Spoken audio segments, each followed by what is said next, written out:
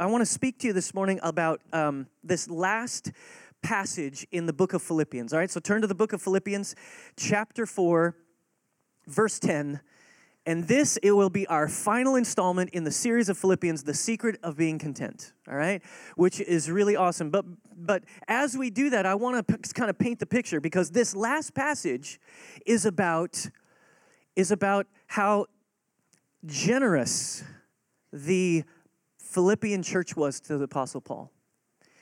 We'll just read it really quickly. For Philippians 4:10, it says, I rejoice greatly in the Lord that at last you renewed your concern for me. Indeed, you were concerned, but you had no opportunity to show it. I am not saying this because I am in need, for I have learned to be content, whatever the circumstances. I know what it is to be in need, and I know what it is to have plenty. I have learned the secret of being content in any and every situation, whether well-fed or hungry, whether living in plenty or in want. I can do all of this who gives me strength. This is the lens through which we've been studying the entire passage of the letter of Philippians, and looking for the clues and the keys to what the secret is for the Apostle Paul being content. And today we're going to kind of wrap it up and finalize it. And it is fitting that we finalize it here in these days leading up to Christmas, because what happens in the next segment, verse 14, it says, yet it was good of you to share in my troubles. Moreover, as you Philippians know, in the early days of your acquaintance with the gospel, when I set out from Macedonia, not one church shared with me in the matter of giving and receiving. Well, that's kind of sad.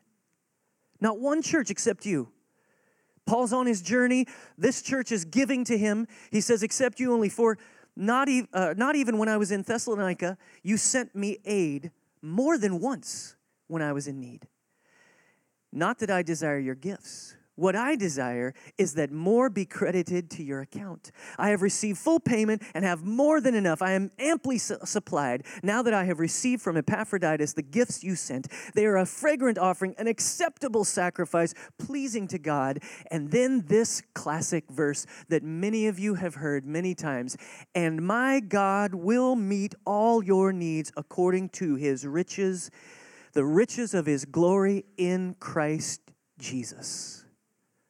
That's a good passage, isn't it? This passage is all about giving, and it is so fitting that we can look in this season of giving, in this season of Christmas, and we can spend a moment here talking about what giving and receiving is all about. And so to kick off this message this morning, I have something special I want to do. It's rainy outside, it's cold. I woke up, I wanted to just turn over. I had one of the worst Sunday mornings that I've probably ever had in the history of Sunday mornings. All of my toilets stopped up this morning. All the stuff was coming up through the drains of the bathtubs. Yeah, that's what we were doing this morning while we were trying to get ready. I got out. I got out to my car. I had my coffee, spilled it all over my pants, had to go back in, change my clothes. It was just a bad morning. It's just so many things have gone wrong this morning. It's crazy. But there is nothing to make you smile. There is nothing that's going to make the day brighter for me and for you than for you to receive a gift from me. And that gift today is breakfast tacos for everyone! Come on in, everybody. They're going to hand out breakfast tacos to each one of you. You're going to get a breakfast taco, and they're going to give you a little juice box or little drinks. Awesome.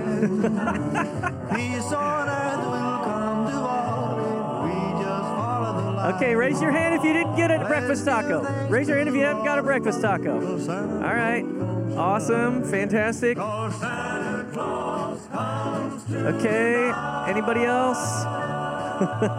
It's awesome. All right. Did everybody get something to drink? A little orange juice or something? All right. Fantastic. So here's the thing is I want you to experience the joy of giving, right? I want you to experience the joy of this idea of giving things away and what the scripture says about it. But I can tell you, nobody's having more fun right now than me. Watching you guys all, it was so funny. A minute ago, you were like this. And now you are enjoying a scrumptious breakfast taco made with loving hands and a little orange juice in the theater. See, I wanted to do something fun before we moved out of the theater, because when we move into that new building, I don't want to spill stuff on the carpet. At least not for a while, not for a few weeks. Anyway, so I wanted to give you something today. I wanted your face to light up, but I can tell you that I love watching that happen. I love watching everybody hand out breakfast tacos and share with one another. It is such a beautiful, beautiful thing. And this is the picture that we see the Apostle Paul communicating when he's writing his letter. He's saying, I love these people. I love what you've done. You've shared with me. You've given to me over and over again. Not just one time, but you have a giving heart. And it's so beautiful to me.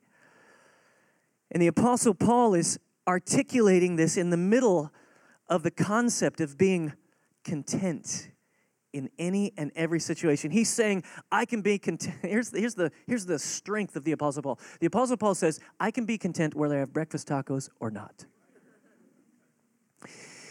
He says, and here's the wonderful phrase that he uses. He says, I have learned the secret of being content in any and every situation, whether well-fed or hungry, whether living in plenty or in want. He says these words right here, I can do all this. What's given me contentment is I can do this through him who gives me strength. So when I look at that, I think, okay, the Apostle Paul, content really? In any situation, you can be content? Really, you can just be okay and happy with whatever's going on? I mean, you've been beaten, you've been thrown out of cities, you've been shipwrecked, you've suffered immeasurably more than so many other Christians. How can you say this? What is it? You can be content if you're hungry? That's a big one for me. I'm incredibly discontent when I'm hungry. But you can be content whether you're hungry or full, whether you're in plenty or you're in want. How do you do this? What does it take to have this attitude no matter what the situation? What does it require? Here's what the Apostle Paul says. It requires supernatural strength. That's what it requires. It's not just something you can will yourself into. It's not something you can just, okay, I'm going to be okay. I don't care. Have you ever seen people in your family who are martyrs? Like, no, it's okay. It's fine. No, it's no problem. I'll just sit over here and eat my oatmeal. It's fine. You can have all the Fruit Loops. It's fine. I'll just eat the gross oatmeal. It's no big deal. There are sometimes we get a martyr complex. That's this person trying to be okay, trying to be content with what they have, but it's not really true, is it? What it requires is supernatural strength. It requires, here's faith in another who has the strength you need. It requires something outside of yourself. It requires something beyond yourself. Everybody say beyond yourself. It requires somebody else who will give you strength. That's what the Apostle Paul says. He says, I can do all this, not because I'm so strong and because I'm so great and because I know so much Scripture and because I've been around a long time. No, he says, I can do all this through him who gives me strength. Somebody outside of myself. It comes from outside, not strength within. It comes from relying on another who provides the strength. That kind of surrender. Now we see in this passage, the Philippians were the only church that supported Paul on his missionary journey. They supported him financially. But Paul stops short. He says it's not about the gifts. I'm not really interested in the gifts, all right? Because I've already settled if I have gifts or I don't have gifts, that doesn't matter. I'm not really interested in that. What I am interested, the Apostle Paul says, is that you get credited, that your account is credited in heaven. That somehow, and not just in heaven, the context for these words that the Apostle Paul is using, he's saying, I want you to receive. Hey, are you tracking with me? Are you still tracking? He says, I want you to receive the benefit of being a giver. I want you to receive the benefits of being a giver. I want that to be credited to your account. What this implies is that there is an account that we're feeding into. I'm reminded of the words of Jesus. Store up for yourselves treasures in heaven, where moth and rust don't destroy and where thieves can't break in and steal. The Apostle Paul says, I want you to find the joy. I want you to find the benefit. He wants them to receive the benefit of giving both now and in eternity. And then he says, because Epaphroditus has carried a sizable gift, most likely the gift is pretty big because he wouldn't have traveled so far for just a small little gift. He brought a sizable gift from the Philippians, and Paul uses the imagery of the Old Testament. All these people would have understood this imagery of the Old Testament and the sacrificial system. He says, this is a sweet-smelling sacrifice. This is a fragrant offering, an acceptable sacrifice pleasing to God. It's what Paul's pictures for them is, God is really pleased to you because you've sent me a gift. He's not saying, I'm really pleased with you because I'm your dad in the faith and I really think good things about you and I'm so grateful to you. Oh, and I just love you so much. Hug, hug. It's so much bigger than that. He's saying, God sees what you're doing. And he's taking note of it. And you're going to benefit from that. God's provision, the Apostle Paul says then in the final verse, in verse 19, and my God will meet all your needs according to the riches of his glory in Christ Jesus. What he says there is, all of the provision that I need, all of the provision that you need is found in the riches of Christ Jesus. Whether you have what you need or not, all of your needs are supplied and will be supplied. He's really saying the same thing in these two paragraphs. If you look at these two paragraphs, the first paragraph, he says, I can do all things through him who gives me strength. And then at the end of the second paragraph, he says, God's going to supply all our needs. Once again, provision is coming not from you. Provision isn't what you can produce. What God wants to provide for you is provision that only he can produce. Only he can produce. You have to rely on somebody else. What happens when it's all coming down on you? When the responsibility is only on you? The pressure, the drivenness, the myopic view of living life just to produce something, to make sure that your kids have something, your family has something, and the financial pressure begins to weigh down on you. It begins to be heavy. The struggle, the risks, they all take a toll. Unless you understand this secret. Unless you can understand what the Apostle Paul is saying here about contentment, and that is that God wants to supply all your needs according to the riches of Christ Jesus. His riches are a lot better than yours. So the question then has to be asked, well, what triggers this provision then? What makes all that happen? What triggers provision is giving. There's two kinds of people in the world, givers and takers. Givers make life better for others. Takers make life better for themselves. Givers open their hands. Takers close their eyes. Givers find joy in sharing. Takers find comfort in hoarding. Givers live in gratitude. Takers die in greed. Givers give dignity to others. Takers tear others down. You and I have to decide which one we're going to be, givers or takers. Notice, many people quote verse 19 without doing the things that the Philippian church did. The Philippian church gave over and over sizable gifts. They gave to the Apostle Paul, and in response, the Apostle Paul says, God is going to supply all your needs according to his riches in Christ Jesus. It's a response to the giving, a willingness to give and share with others what God has given you. That is the secret to pressing through, cutting through all of the pressure, all the junk, all the risk-taking, all the fear that happens to us. So he's really saying the same thing. What triggers contentment in your life? Understanding that you have supernatural strength and help from God.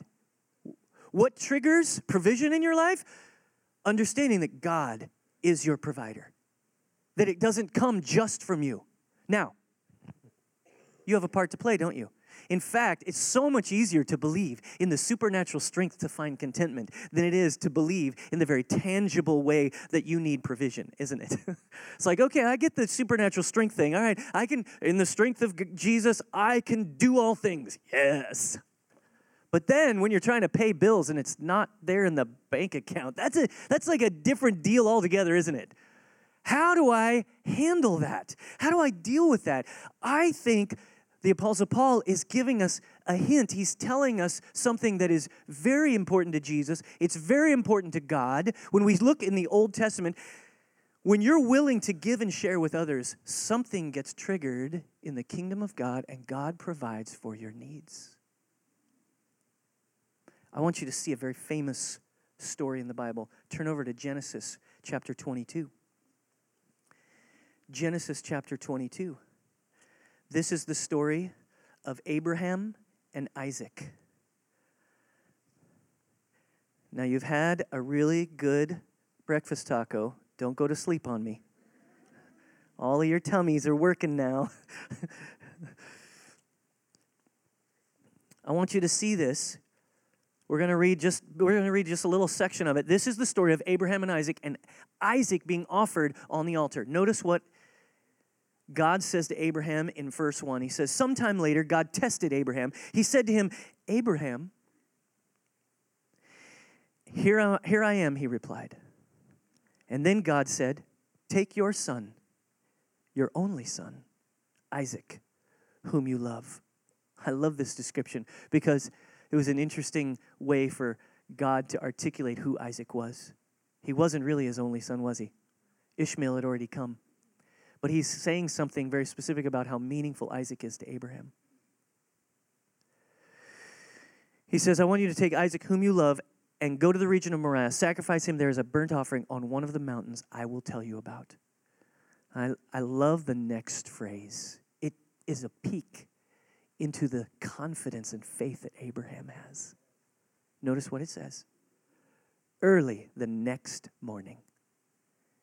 He didn't wait around for a few weeks. Oh, I need to consult with some people to see if this is really right. I'm not sure this is good. I'm not sure I heard from the Lord. No, he actually, instant obedience.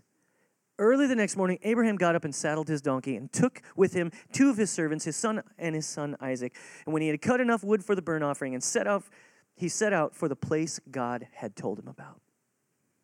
This is crazy.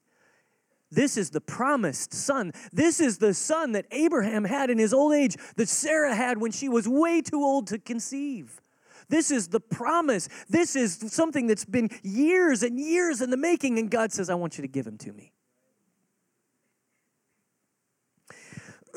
Skip down to verse 9. When they reached the place God had told him about, Abraham built an altar there and arranged the wood on it. He bound his son Isaac and laid him on the altar on the top of the wood. And when he reached out his hand and took the knife to slay his son. There's so much here we don't have time to really unpack. It's such a beautiful story. Isaac is a teenager by this time. He was strong enough probably to resist his 100-year-old dad. There was a surrender that Isaac went through. There's a picture of Christ here. There's Abraham being obedient in the face of this terrible thing that he's about to do. And then he lays down, he's ready to take the knife to slay some, but the angel of the Lord called out from heaven Abraham, Abraham. You can kind of see it. It's like, Abraham, wait. I always see the little picture in my child's Bible when I see this scene. He's got the knife raised, and the angel is there, and he grabs his wrist. That's how it was in my little kid's Bible. And he stops him. And he says, "Here I am," he replied. Same reply as the first of the chapter. He says, "Do not lay a hand on the boy," he said. "Do not do anything to him. Now I know that you fear God, because you have not withheld from me your son, your only son." And Abraham looked up, and there in a thicket he saw a ram caught by its horns. He went over and took the ram and sacrificed it as a burnt offering instead of his son. So Abraham called that place, what does he call it? Look at it. "The Lord will provide." And to this day it is said, "On the mountain of the Lord it will be provided."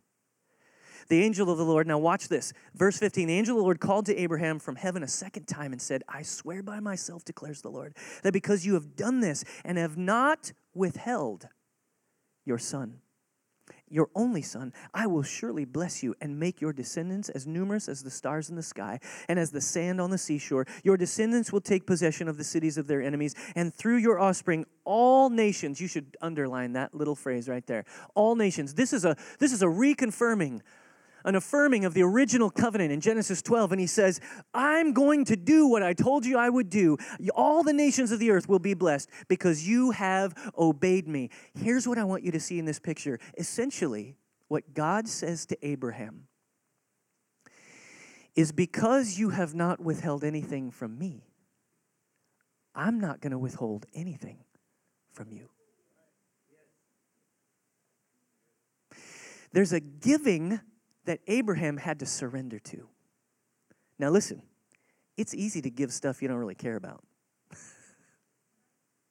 It's easy to give stuff away. I've given more stuff that I don't like to the Goodwill than I can shake a stick at, and I don't really care. I put it in the car, I drive it down to the Goodwill, I drop it, I'm like, man, I'm glad to get rid of that stuff. We're talking about something else here when we start talking about giving.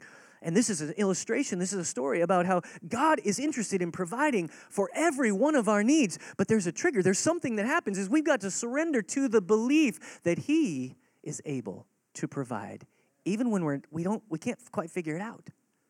Abraham couldn't figure out what God's plan was.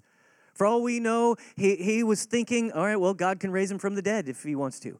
Or God will provide another son. Or, who knows what Abraham was thinking, but there was trust, there was faith, there was belief. Okay, I'm going to give. Even in the face of not knowing, I'm going to become a giver. Turn back over to Luke chapter 6. Go with me to Luke 6. Luke 6, all the way to the New Testament. Matthew, Mark, then Luke. Matthew, Mark, then Luke, and chapter 6. I want to read a little passage to you. There are two parts. There are two parts to giving. Two parts to giving. Here it is. Number one is obedience. We see it in the story of Abraham. And then there's a part that's about trust, believing that God will provide. If you think about it, you see Jesus reaffirming this idea. I want you to look at Luke 6, verse 38.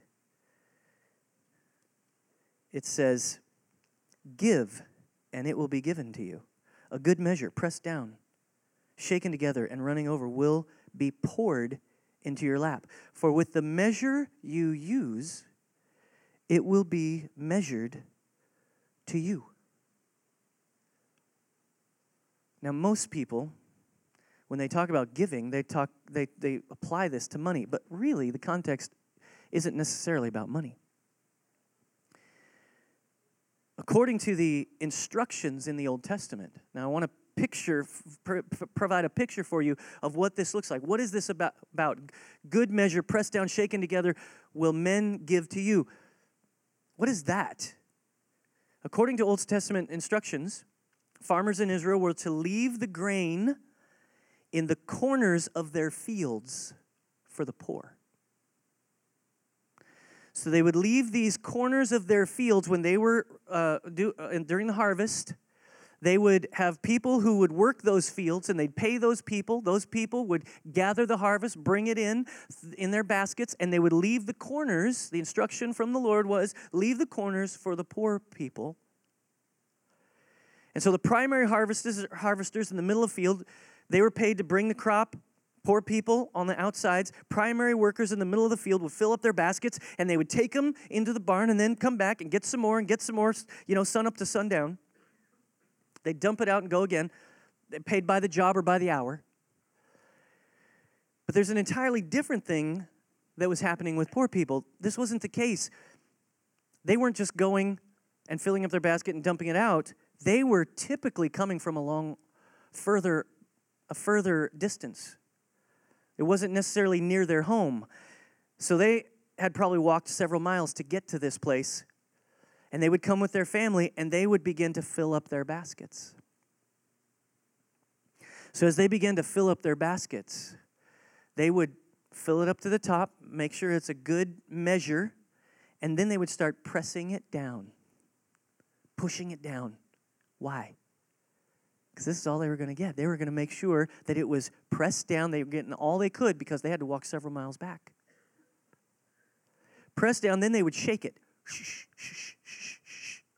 The grain would settle. They would get rid of the air between the grains. So now they're measuring it, they're putting it in, they're shaking it, they're pressing it down, and then it's running over. It's kind of running over, and there's things spilling out over the side. This is the picture that every one of Jesus' hearers would have seen as he said it. Notice what he says. He says, "Give, and it will be given to you, a good measure, pressed down, shaken together, and running over will be poured into your lap. For with the measure you use, it will be measured to you." Now he's talking about something beyond just giving. He's saying, look, this is how God works. God works in this way. When you give, when you become a giver, God gives back to you in a greater way than you could imagine. What he's really saying is the measure you use is the measure that's going to be used on you. And then he adds to it. This is a universal principle with God. Whatever you give, it will be given to you in a greater measure. Just think of the illustration of an apple seed. You get an apple seed, what happens when you plant the apple seeds? A tree shows up and now produces all these apples. More apples, more seeds. Look at verse 37. We're not just talking about money. This isn't about money. This is about having a giving heart. Verse 37 says, "Do not judge, and you will not be judged. Do not condemn, and you will not be condemned. Forgive, and you will be forgiven. Give, and it will be given to you, a good measure." Do you see the context? We're not just talking about money, we're talking about judgment. The judgment you dispense is the judgment you'll get back, and it'll be more. The condemnation you dispense, you pass out to other people, or you come to conclusion on others, that's what's going to be given back to you. It works the other way too. Forgiveness, you extend forgiveness to someone, that forgiveness is going to be multiplied back to you. Love, you share love with others, that love will be multiplied back to you. This is a powerful concept that we need to understand if we want to be givers. Now, here's the problem is, many people have confused the reward with the motivation. What a bummer. Material gain cannot be the motive for becoming a giver. It doesn't work that way. What we're talking about is a heart transplant, a heart that's given by God. There's nothing in Scripture that says we should make personal gain our motive for giving. There's nothing that says, hey, here's how it works. If you give, then you get all this stuff back. That's why every time we give an offering, almost every time I say something to the effect of, we don't give out of obligation or duty. We don't give as an investment because we were going to give something back. Oh, I'm going to give in the offering. Let's see, how much do I want back? Let me calculate it. Okay, $10 of, I want $100 back. Okay, $10 in the offering.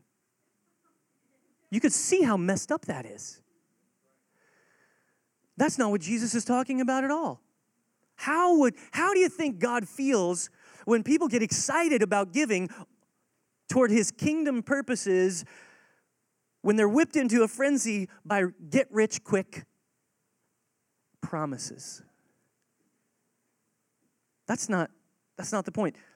This principle is not about the motivation for giving. It is about the reward of giving. And God doesn't want us to catch the vision of getting. He wants to catch the vision of giving. Look at this. God sees your motives. Proverbs 16:2 says, all a man's ways seem innocent to him, but motives are weighed by the Lord.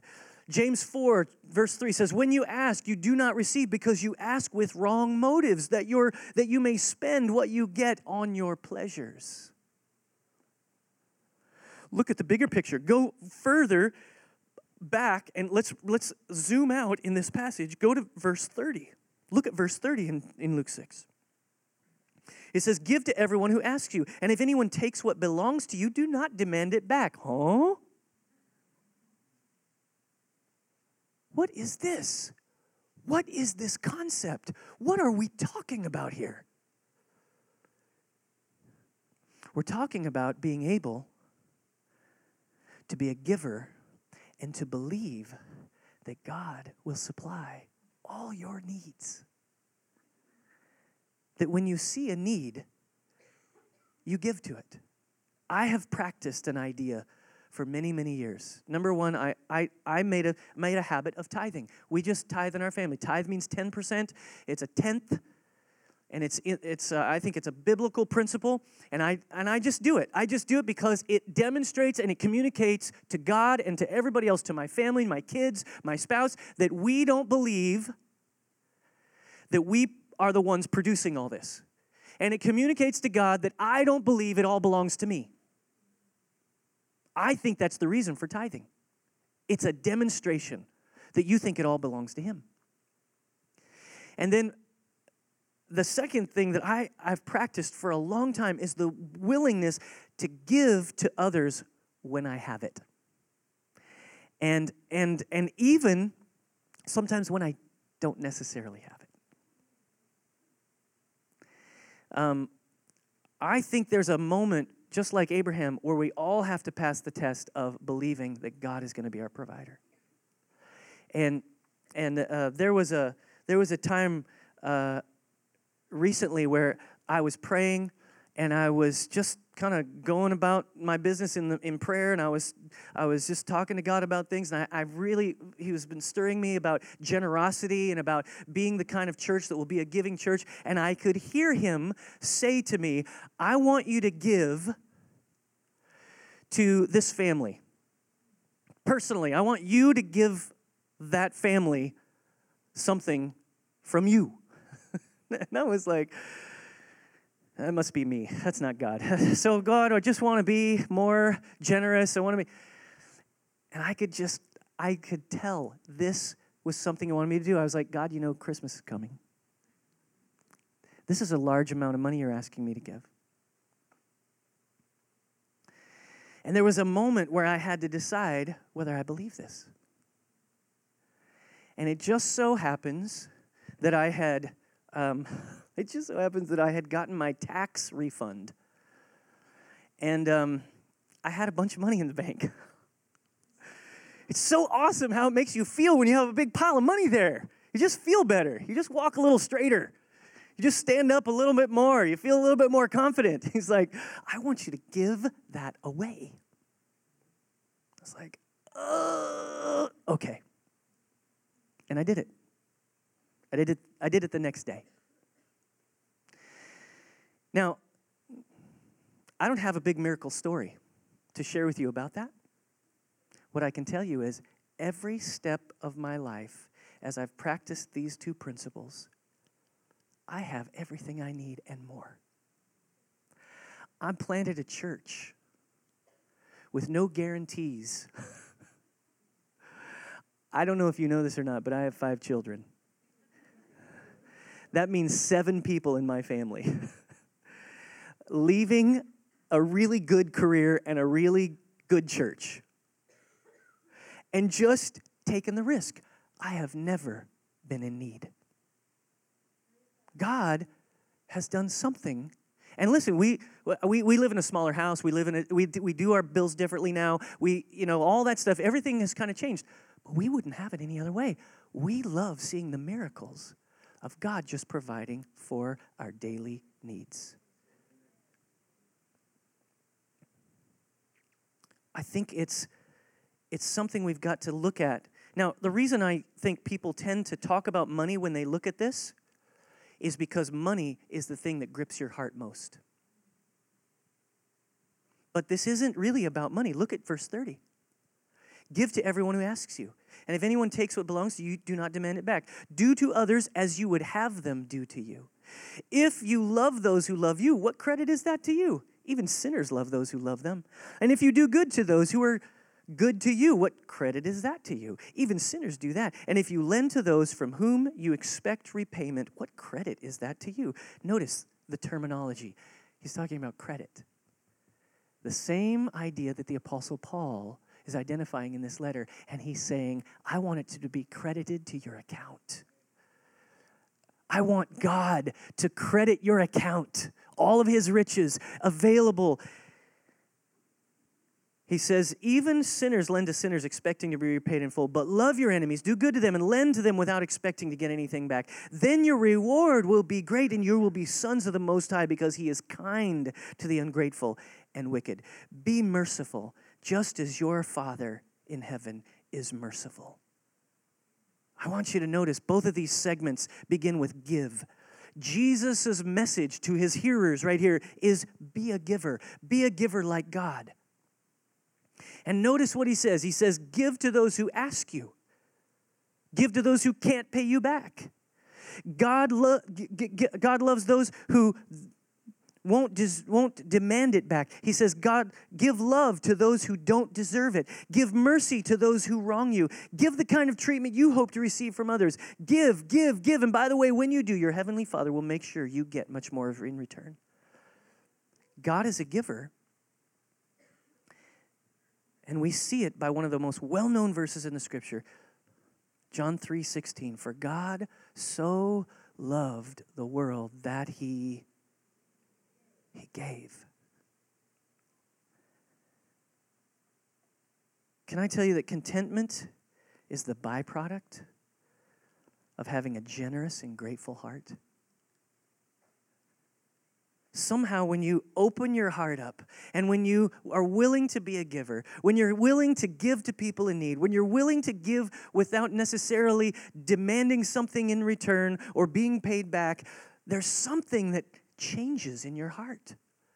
There's something that is transformed. I'll tell you what, when you see it happen and you give and then you see God provide for your needs, what happens to your faith?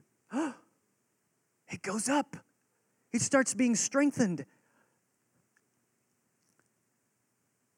A generous and grateful heart is the byproduct of knowing that God is your provider. I don't have to worry anymore. Now, I must confess to you, I wrestle. I wrestle from time to time. The bank account being full and the bank account being empty, that messes with me still. But I've chosen these principles. I've chosen to be the giver and to be as generous as I know how to be.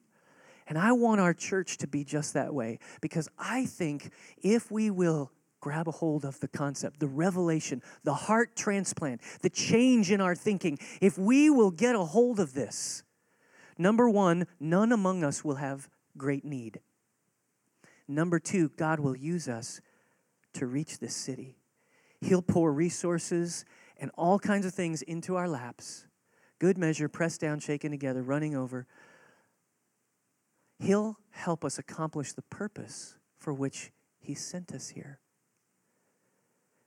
And I want you to grab a hold of that. I want you to see, I want you to, like the Apostle Paul said to these Philippian believers, I want you to gain the benefit of becoming a giver. I want you to be credited to your account, both here and in heaven. And I want you to embrace it. Let's pray together. Would you just bow your heads and close your eyes for a moment? I want you to consider how the Holy Spirit might speak to you. What would the Holy Spirit say to you about just your own heart and your own life? In this season of giving, could it be that God wants to do something new inside of you? In this season of giving, could it be that Christmas could be the catalyst for a new way of living for you? That you would think differently, that you would see others differently, that you would consider what it is that God wants from you as you offer it to him freely. Just let him speak to you now. Put his finger on that place in your heart. Become the giver that he wants you to be. Receive a heart transplant here this morning.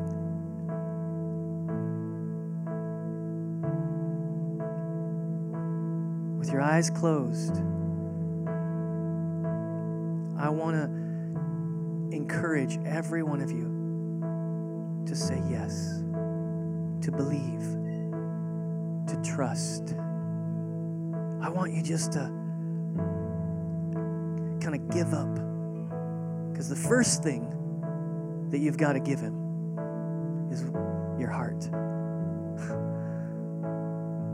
The first way that you become more like God is you give yourself.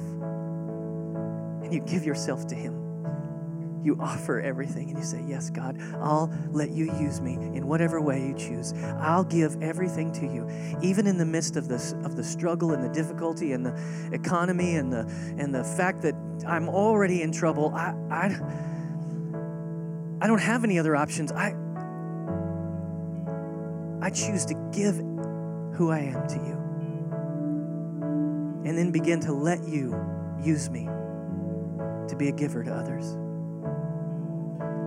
Now, Father, I pray over every heart and over every person, over every life, over every family. I pray for a revelation. I pray for a heart of giving. I pray for a heart of generosity. I pray in the name of Jesus for a desire to be more like you, to love you with everything, to serve you with everything, and to share with those in need. Teach us how to do this. Teach us how to be the kind of church that will share with others. Teach us how to be generous. Teach us how to be the kind of people that'll just lay everything on the line and accomplish your purpose in the kingdom. Becoming more like you and letting people see a picture of you by our great love. Now, across the auditorium, if there's anyone here, I just want one more thing. Just to pause for a moment and say, if you feel as though you've been away from God and maybe you've never really had a relationship with God. Maybe you've gone to church for a long time in your life. You've been in and out of churches, but you really haven't had the kind of relationship with God that I'm talking about, where he provides for you, where you can talk to him about these things. And you want that today, and you say, Pastor, I want you to pray for me. I want you to pray over me. I want to commit my life to Christ today in a brand new way. I want to give my heart to him. If you're here and you sense that God is calling you, you sense that in your heart, I want to give you a chance to respond to that. I'm not going to ask you to come forward. I'm not going to embarrass you in any way. I just want you to respond to the work of Christ, the work of his Spirit in your life. And if that's you, you feel that in your gut and you say, I want to respond to God, lift your hand up in the air and say, yes, I want to commit my life to Christ today. I want to recommit my life to Christ. Yeah, I see you way up here. Yep, anybody else? Yep, I see you over here. Anybody else? Yep. Anyone else? Giving your life away. It's such a good decision. It's such an important decision. Come on, let's pray this prayer. Everybody together, pray it out loud. Say, Heavenly Father, thank you for Jesus. Thank you that you've given to me through your Son. You've washed away my sins. Forgive me for all my failures, all my mistakes.